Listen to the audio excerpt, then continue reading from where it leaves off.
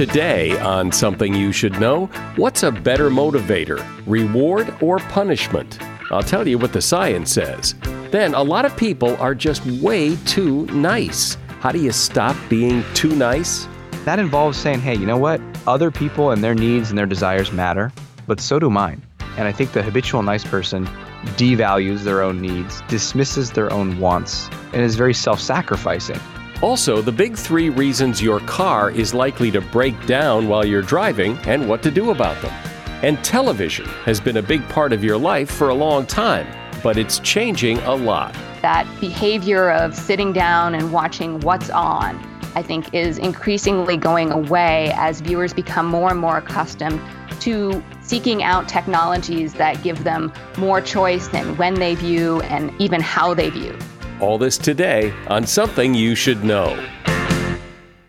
Support for this podcast comes from Wild Turkey Kentucky Straight Bourbon Whiskey. Let's tune in to their one-on-one with Jamal, a real bartender from Old Fourth Ward in Atlanta. I'm making you an old-fashioned today with Wild Turkey Bourbon 101. It just really stands up very well in a classic cocktail like the old-fashioned. It has that perfect boldness. Wild Turkey. Wild Turkey Distilling Company, Lawrenceburg, Kentucky. Copyright 2020, Campari American, New York, New York. Never compromise, drink responsibly. Something you should know. Fascinating intel, the world's top experts, and practical advice you can use in your life. Today, Something You Should Know with Mike Carruthers. I started the last episode by asking for ratings and reviews on Apple Podcasts because we were getting so close to 1,000, and it was just bugging me that we hadn't hit 1,000 yet. So I asked for your help, and wow, did people respond? We're way over 1,000 now. So thank you if you are one of those people who left a rating and review on iTunes or Apple Podcasts. And if you haven't left a review, feel free. We can always use more. First up today, when it comes to behavior modification, which is more effective, reward or punishment? In an experiment at Washington University in St. Louis, students were put through a series of tests where they were given a token worth 25 cents or less if they got the right answer, and they had a similar token taken away if they got the wrong answer. But as the testing went on, what became more and more obvious was that those who were punished by losing a token were far more diligent at not repeating their mistakes than those people who were rewarded for getting the right answer. The point is, and what this supports, is the idea that people would rather avoid loss than receive gain. In the study, it was more important to avoid losing a token than it was to gain a token. In other words, it may be better to deduct points when students are wrong than to reward points for getting the correct answer. There have also been studies of gamblers that support this idea. Those studies tend to show that gamblers feel worse about losing $100 than they feel good about winning $100. And it probably works in other areas of life. And that is something you should know. If I were to say, think of someone who is too nice, you probably get a picture in your head of someone who is overly polite, apologizes way too much, is always worried that they're going to offend someone. And maybe you're one of those people, or maybe you do some of those things. While being nice is fine, being too nice can cause some real problems. And being too nice is something a lot of people do. Dr. Aziz Gazipura was one of those too nice people, and he made the commitment to change. He's now a leading expert on this topic, and he coaches people on how not to be so nice. And he's author of a book called Not Nice: Stop People-Pleasing, Staying Silent, and Feeling Guilty, and Start Speaking Up, Saying No, Asking Boldly, and Unapologetically Being Yourself. Hi, Aziz. Welcome. Hi, Mike's. Thanks for having me. So let's define too nice, because nice is good, but too nice is maybe not so good. So where's the line? That is a really interesting question, because I think most of us learned growing up that nice is good and more nice is better. But as you are pointing out, a lot of us realize at some point in our lives that there is such a thing as too nice. And I think it's not so much you can't look at a specific behavior and say, oh, that's too nice. Because, hey, in a certain situation, a friend needs something, your spouse needs something, your kids need something, you step up and you give a ton. So we can't look at the behavior and say, oh, that's too nice. What we got to look at is the inner state of the person, their emotional state, and what they're doing and why they're doing it. And so if you are doing something because you want to please the other person, because you can't handle it if they're upset with you, because you need them to be okay, then that's probably going to be too nice. Yeah. And I think of things like, if somebody steps on your foot by accident and then you apologize, that's being too nice. Absolutely. And there's a lot of that. You bump shoulders. Two people start speaking up at the same time. And you say, oh, I'm sorry. Go ahead. And a lot of people that are overly nice have a habitual over-apology approach to life. Where does that come from? I mean, well, it starts with a nice training, as I call it. Usually at childhood, a primary parent, grandparent is usually the primary, whoever is our person who's bringing us up. And we get trained very early on to be nice. And that's what parents will say to their kids, be nice. And their parents are doing the best they can. They're trying to contain the craziness. I get it. I have 2 kids myself. But what most of parents unconsciously are doing is saying, I want you to please me because you're easier to get along with. You're not a ruffian. You're not crazy. You're just calm and do what I want and be obedient. And on some level as parents, we want that because it's easier. And the downside, though, is then they get older and our kids have problems with being assertive, being really susceptible to peer pressure, not knowing who they are, not knowing what they want. And so the short answer is it comes from our upbringing. Do you think that people who are too nice know it? Yes. Okay. That's a great question. There's like glimmers of awareness. Am I too nice? No, just keep doing what I'm doing.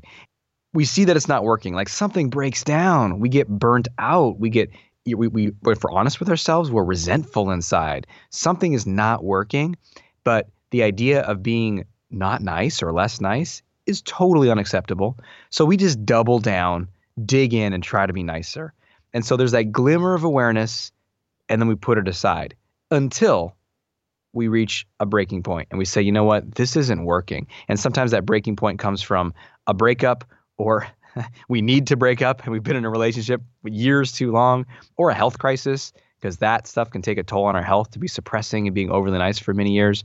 Something happens, or we just wake up one day and we're fed up and we say, okay, now I get it. I'm being too nice. So there is a moment where people don't just get into the glimmers, they actually really get it. And then they're ready. Then they just got to learn and change the way that they approach life. Well, I think there is this perception, people will sometimes say, well, I'd rather be nice than be a jerk, as if those are the only 2 options, that it's either or. You're either too nice, or if you're not too nice, you're a jerk. But it's not either or. It's a sliding scale.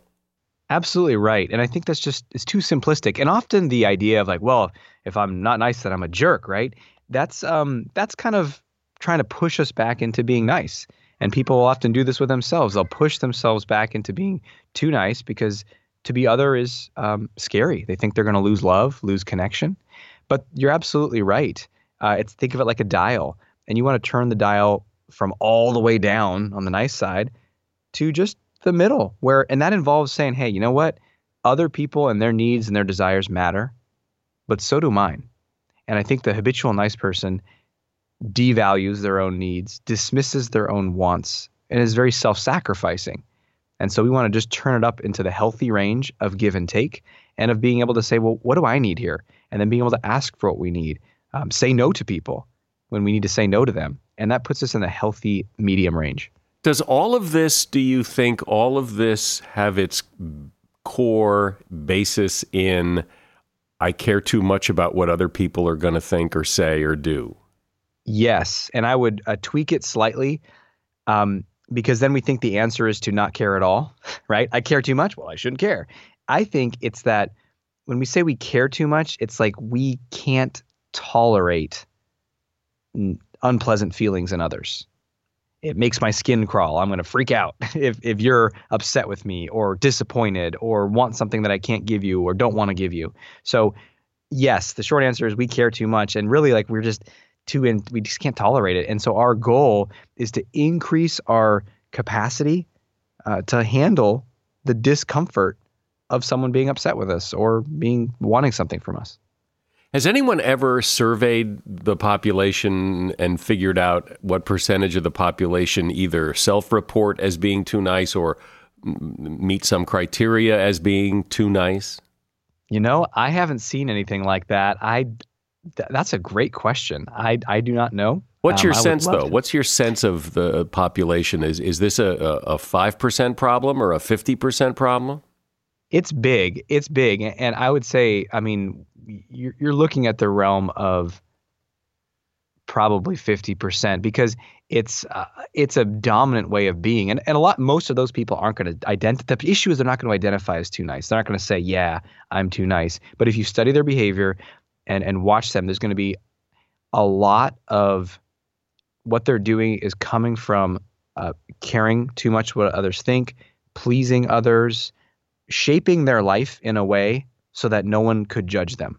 And that means holding back, not speaking up, not sharing what they're interested in, not pursuing their passion or what they want to create in their life. And yeah, maybe even more than 50% as I'm saying this. I'm speaking with Aziz Gazipura. He's author of the book, Not Nice: Stop People Pleasing, Staying Silent, and Feeling Guilty. I think there are two types of people: those who go to the same place every year for a vacation and those who seek out new places. And if you are the adventurous type and you're looking for a new place, I have the perfect suggestion: Portland, Oregon. And to give you just a taste of what's there, I want you to go to this website, travelportland.com. What I like about Portland is that it has such a variety of things to do, whether you're the outdoorsy type or the indoorsy type. And the food. Portland is known for its farm-to-table dining, innovative food carts, acclaimed craft beers, amazing coffee, and so much more. Portland is surrounded by fertile farmland, so you're going to eat some of the freshest, tastiest, most innovative food ever. For example, there's this place called Nong's. They have 2 locations and a food cart, and they've perfected their only dish by boiling whole chickens in broth, sautéing the rice, and mixing it all together with a special sauce, then serving the meal in a butcher block wrap. Now, where else are you going to find that except in Portland? Plus, Portland has this vibe that has attracted artists and entrepreneurs from all over. There's the Portland Saturday Market. It's the largest arts and crafts fair in the United States. And if you like the outdoors, Portland has it all: hiking, biking, boating, and real fresh air. Look, rather than listen to me, go to travelportland.com to get inspired and start planning your trip. You can in Portland. travelportland.com. Exciting developments are in motion. Dell is officially giving out the biggest deals of the year for Black Friday. And there's free shipping on everything. Yes, everything. Whether it's for work, school, or fun, Dell has you covered with doorbusters every weekday. Accelerate all that you do with next-gen XPS and Alienware machines powered by Intel Core processors. Plus, this huge lineup of premium tech is up to $400 off. Call 800-BY-DELL or go to Dell.com/Black Friday. That's 800-BY-DELL. Support for this podcast comes from Pluto TV. Need an escape? Drop into Pluto TV for a world of free TV. Stream hundreds of channels and thousands of movies and shows all for free. Yeah, free. No subscriptions, no fees. Imagine 24/7 channels of Narcos, CSI, Star Trek, Survivor, and everything else from hit movies to binge-worthy TV shows, the latest news, live sports, comedy, and more. What are you waiting for? Download the free Pluto TV app for Android, iPhone, Roku, or Fire TV and start watching now. Pluto TV. Drop in. Watch free. So, Aziz, if I'm one of those people, if I'm too nice, how do you stop? You're doomed. How do you stop being too nice? I mean, because again, the feeling is, well, if I'm not too nice, I'm going to be a jerk, and I can't be a jerk. So it's that either or thing. So how do you back it off a little? I love that question. And the opposite of nice is not a jerk. The opposite of nice is bold and authentic. Because niceness is really this like persona, this shell of like, hey, I'm not even here. Whatever you want, I'm here for you. And that's false. So it's really to be our bold, authentic self. And that helps people dispel the idea that they have to go somehow be a jerk or something. It's like, first you have to kind of wake up from just that glimmer of like, hey, wait a minute. Being this way in the world is not working. It's not working for me. It's not working for my relationships. I want to be less nice. So that's the first step, kind of deciding that. The next step is to do the uncomfortable stuff. And it often is uncomfortable. That means having boundaries, saying no. When someone's like, hey, can you do this for me? And maybe you used to always do it for them, but then you resented them. Well, you say, no, I can't. I'm not available then. You ask for what you want. You tell someone, hey, you have a difficult conversation. Like, I asked you to do this and you didn't, and now I'm upset with you or whatever it is. So you go do those uncomfortable things. That's the second step. And then the third step is you work through the inner discomfort, because it can stir up guilt or anxiety. Like, oh, was I too mean there? Was I too harsh? Am I a bad person? And we work through that. We calm down. We see like, hey, you know what? This is how I want to be in the world. It's okay for me to have needs or be assertive. And then we just repeat that process. And it's like a reconditioning. We have to do it again and again. It's not a one-time thing. I remember hearing someone talk about this once, and it rang true for me that, when we say no to people, we think we've devastated them. But we've let them down. We've so disappointed them. When actually they just cross you off the list and go to the next person to see if they'll do it because you can't. But we in our own mind tend to think our no is much more devastating than it is. Absolutely. And that's true with a lot of this stuff where we think with the nice patterns, we think, oh, I'll crush them if I say no, or that would destroy them if I pointed out something that they did that wasn't, up to my standards or whatever. The truth is that, people aren't that fragile. They don't collapse in that way. And the only way to really see that is to test it and to prove to ourselves again and again. And I can't tell you how many times I had it all built up in my head how terrible it was going to be if I said this or did that. And then I go do it, and the person doesn't even bat an eye. It's not like they break down and we have to rebuild them back up. They're just like, oh, okay. And then we move on. And I'm like, wow, that's what I've been avoiding for a decade. Right. And it was no big deal. That the world still turns when you say no, and that's okay. Yeah. And what makes it this big deal is, rarely the other person's reaction. It's all that dust and that sediment that gets kicked up in our head afterwards, and all those stories. Oh my gosh, that was so terrible. And that's where it comes back to our childhood training, our upbringing, because we're reliving all this stuff from when we were growing up. And so it's not the actual present day that we're feeling all this stuff about. That person's fine. They're an adult. They're just, as you said, they cross you off the list, move on to the next one. It's all of our old past stuff. And so that's where we need to do that inner work and have ways to calm ourselves and see more truthfully that it's okay for us to ask for what we want. And deep down, the biggest fear we have about all of this, Mike, is that we're going to lose connection. That person's going to hate me. I'm going to lose my relationship. I'm going to get dumped. My friends are going to leave me. My boss is going to fire me. And what we need to test out and prove to ourselves is that my attachments are more secure than that. They're different now than when I was a kid, and I can be me. It's safe to be authentically me in the world. There does seem to be some cultural element to this. I think of many Asian people as being too nice compared to more typical American behavior, that the Asian cultures tend to foster that. Sure. It gets really interesting. Yes, there in Malcolm Gladwell's book, I believe it was Outliers, he talks about different cultures have a scale of like how much deference they show to authority. And it was Korea and other, I think it was Korea, South Korea had the highest ratio of like they show the most deference. And it was so extreme that they had an issue because there was a plane crash and the pilot was doing something wrong. And the co-pilot and the other person in the plane, the cockpit, did not speak up in a direct manner to that person. and they all crashed and everyone on the plane died. And it was so extreme. And so they got this, crack team to get in there and try to figure out how to train these Korean pilots and co-pilots to be able to communicate with the person in authority. So that could be textbook too nice, right? I mean, to a detrimental degree. What's the advice, if you have some, of somebody who, really has trouble saying no? What's a good way to say no and understanding that it may cause you to be uncomfortable, but at least maybe make it a little easier? I love that question. Saying no is, you got to think of it like a golf swing or a tennis serve. You get better at it the more you do it. And so you can get some basic tips, which I'll give you here.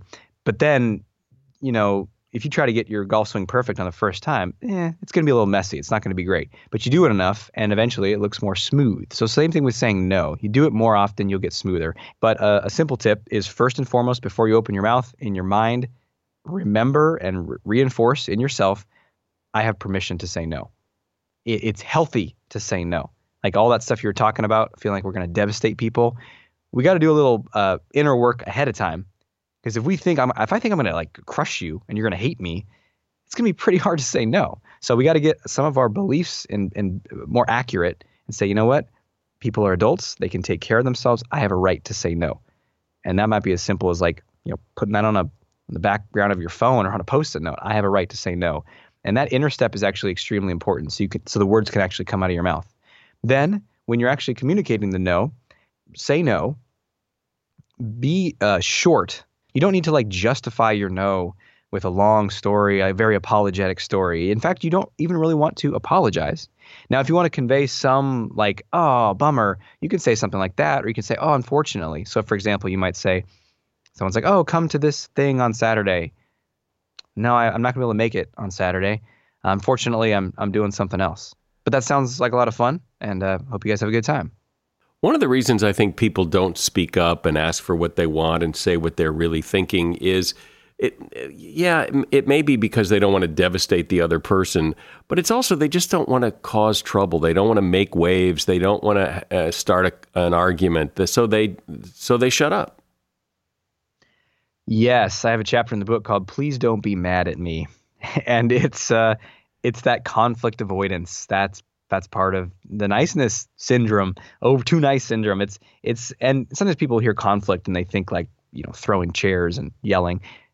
I just mean disagreement, tension, friction. And what we need to learn is that healthy human relations of any sort, professional, business, romantic, friendship, have friction in them. If your ongoing relationship with someone is frictionless, one of those two people is withholding a lot, is hiding a lot. Because two humans cannot want the same thing always to the same degree at the same times. I mean, it just doesn't work that way. And so people are going to get disappointed. There's going to be a little friction. And we want to shift from that's a bad thing that I better avoid to, oh, this is a good thing. And look, I've been doing this for years. It's never comfortable. It's not fun. But it's like, oh, I've learned to be like, oh, I'm feeling upset right now. Okay, let me see what's going on. All right, that's the person. Yeah, we had that interaction. Yep, this is what okay. All right, I need to have this conversation. And going into it, there's a little bit of dread, like, oh boy. But I know it's like medicine. This is going to clear the air. This is going to make us closer. This is going to help us, confront the issue and solve the problem.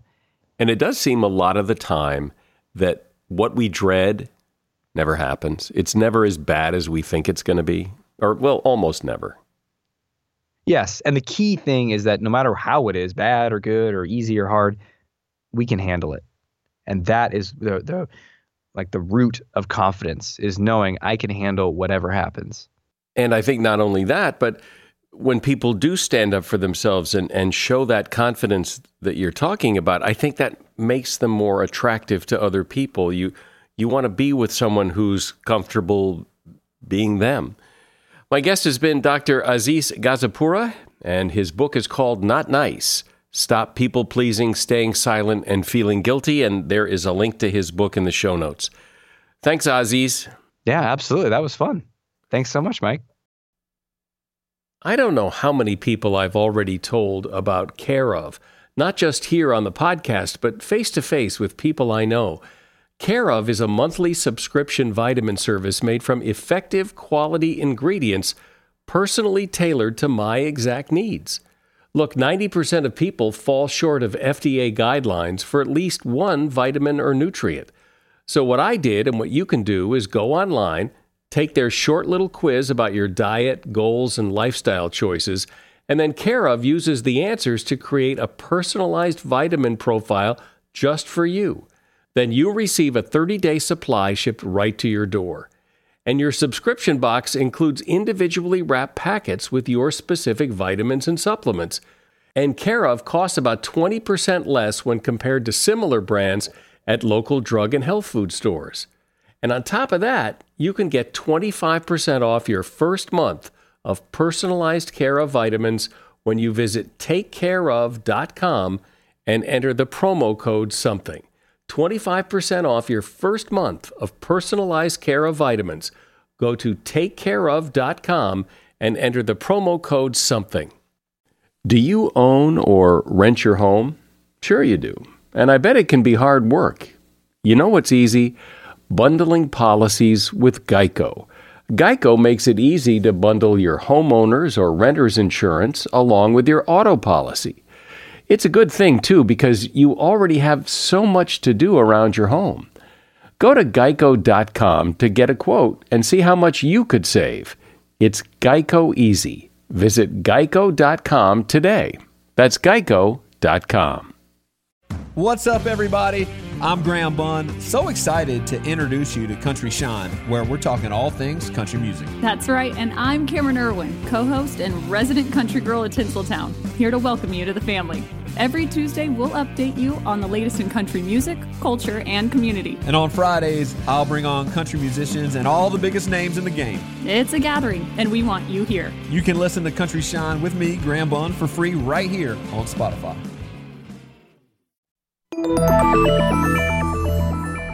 For most of us, television has been and continues to be a big part of our lives. You probably grew up watching it. It has kept you company and brought the world into your home many, many times. And from the beginning, television has evolved. From broadcast to cable to internet TV, from fuzzy black and white images to color TV to high-definition television, TV has been a consistent companion over the years, and how the evolution has happened is pretty fascinating.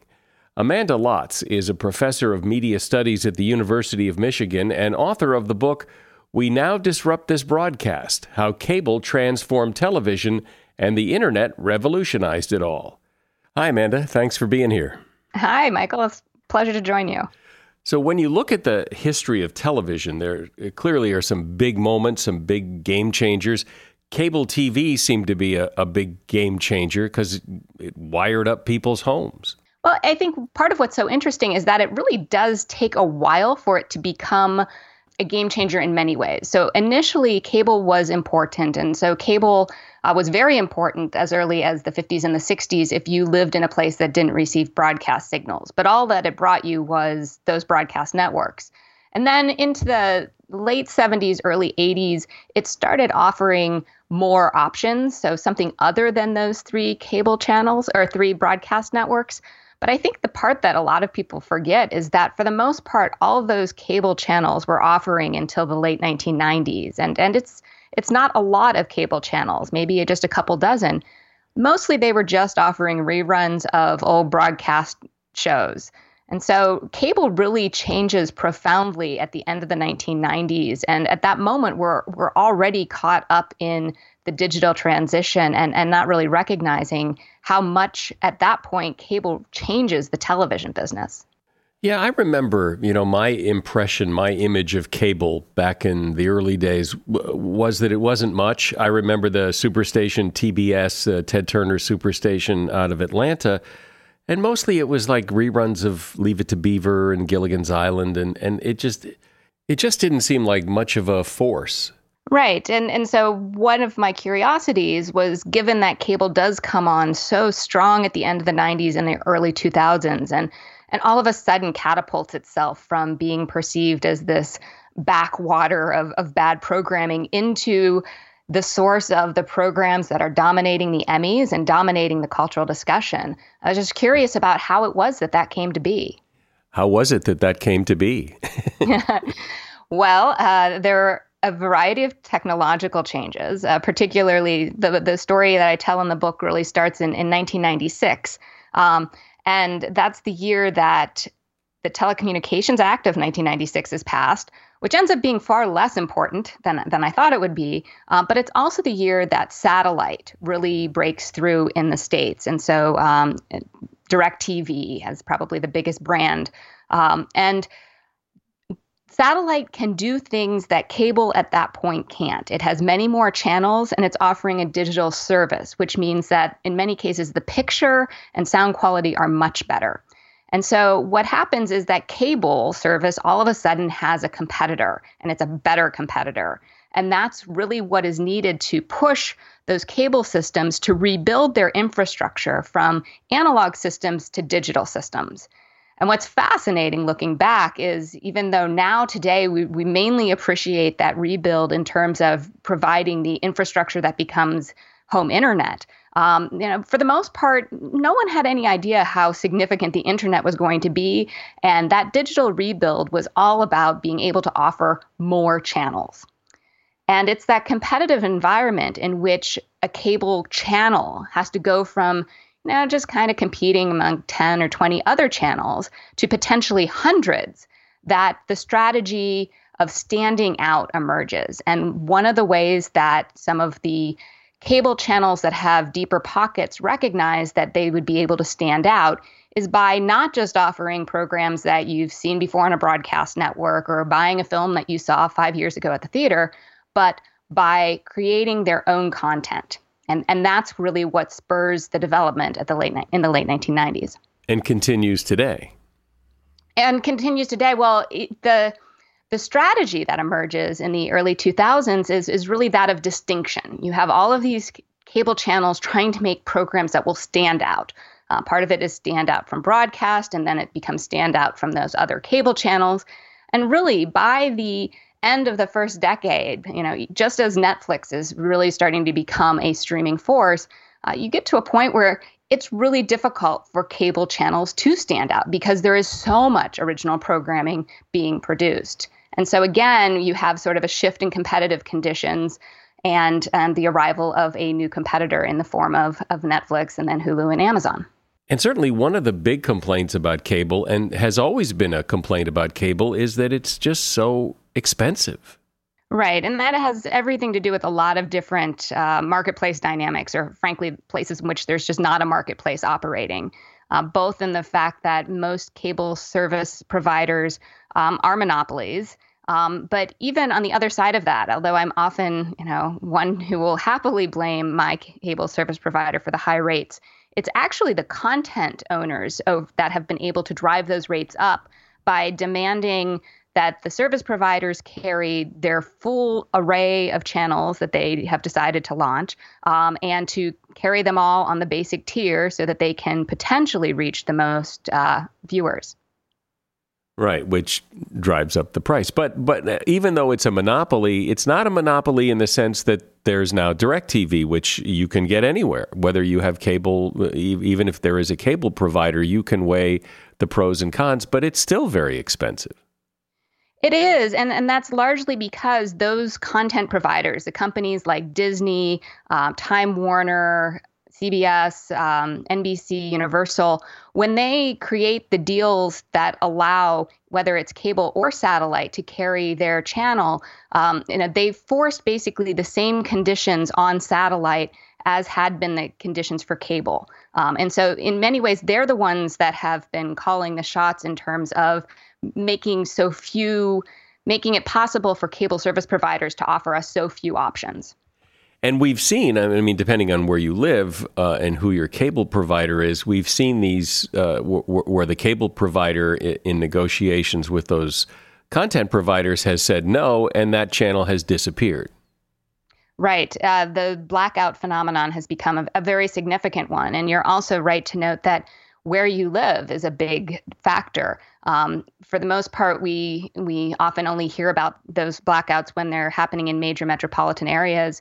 But really, the situation for small cable providers in rural America has become far more difficult because they don't have enough subscribers to negotiate affordable deals. And in many cases, or in some cases, they've gone to really just providing internet service and let the video aspect go. So back in the old days, there were the 3 basic television networks and some independent stations, but there weren't a lot of choices. And now there's just hundreds and hundreds and hundreds of channels available on cable and satellite. So what has the proliferation of all those channels done to that original network broadcast television business? Well, the broadcast television business is that it's all mixed together at this point. So the number of viewers watching broadcast has been down for multiple decades because as viewers had more options, they have spread out. They also are increasingly, what we're seeing is what I would call the legacy companies, the companies that existed in television before there were companies like Amazon and Facebook and Netflix. A lot of those legacy companies are now aggressively making their content available, not just on broadcast, not just on cable, but also available by internet distribution as well. A number of the big companies make their programs available on Hulu. Others license and sell them to Netflix.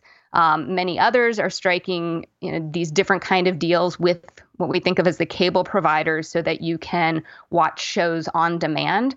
And so there still seems to be considerable interest in a lot of those programs. But what's happening is that the way people watch them, that behavior of sitting down and watching what's on, I think is increasingly going away as viewers become more and more accustomed to seeking out technologies that give them more choice in when they view and even how they view. So maybe not watching a new episode once a week, every week, over a series of months, but gravitating toward an experience of watching multiple episodes or watching all of a series in sequential order over a couple weeks. You know what I wonder about people who produce television programs? Because it used to be that if you wanted to produce a TV show, you would hopefully go to one of the 3 networks and they would greenlight your project. But I wonder now, do producers actually bypass that and go straight to cable because that's where they want to be, rather than it being kind of a consolation prize because the major networks turned them down? At first, some of the executives from the cable networks that I interviewed, when they were first trying to find talent, they couldn't find anyone who would come and work for them because of the perception that cable wasn't a place that was doing sophisticated storytelling.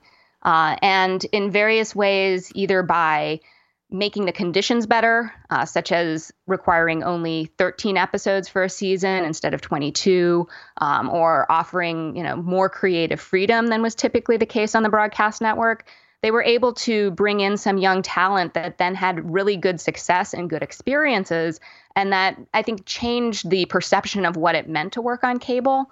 And they really are different businesses. Broadcast networks are in a business of attracting the most people. And as a result, there's certain kind of stories that work better in that environment. And so in many cases, the talent that has gone to cable went because they had a more specific story to tell. It's a story that might have offended some people, or it just wasn't going to gather as big of an audience. But because cable has 2 revenue streams, both advertisers and the money that comes from the cable service providers, they were able to develop strong businesses, even though their audiences weren't as large, which I'd say has expanded the range of stories that are being told on television in the United States. It would seem to me that advertiser-supported television is going to be, or is already, in trouble because people do record what they want to watch. I don't know anybody who watches a recorded program on their DVR and sits there through the commercials. Everybody fast forwards over them. And so unless you're watching news and sports live, that whole advertiser-supported model seems to be in trouble.